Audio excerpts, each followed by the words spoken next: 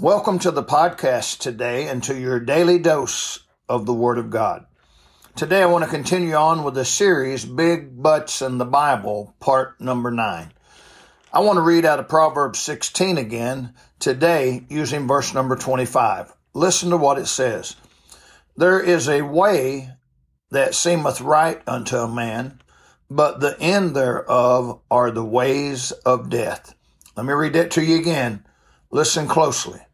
It says, there is a way that seemeth right unto a man, but the end thereof are the ways of death.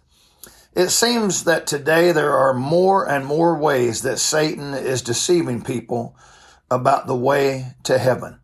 I mean, the liberal modern church today has all but kicked Jesus out of the church. Remember, the last church of the church age is the Laodicean church. That's the church age you and I are living in right now. It was this church that Jesus was on the outside knocking on the door of the church to get inside. Satan is a master of deceit and disguise. There are so many ways out there that he has to get men to believe a lie and be lost for eternity. Today, I want to champion the cause of Christ. He is the only way to heaven. He is the only way to be saved. Let me read you a couple verses that you should memorize if you haven't already. John 14:6 says, Jesus saith unto him, I am the way, the truth, and the life. No man cometh unto the Father but by me. Acts 4:12 says, neither is there salvation in any other, for there is none other name under heaven given among men whereby we must be saved.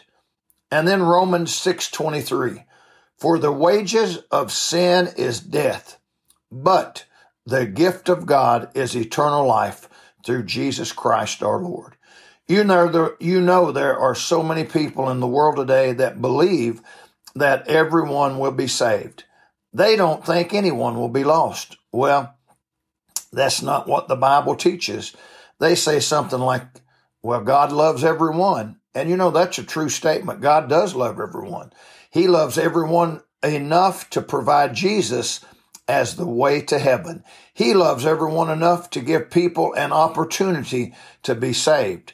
But we have to make the personal choice to accept Jesus. Remember, Satan's ways lead to death. God's way through Jesus leads to life.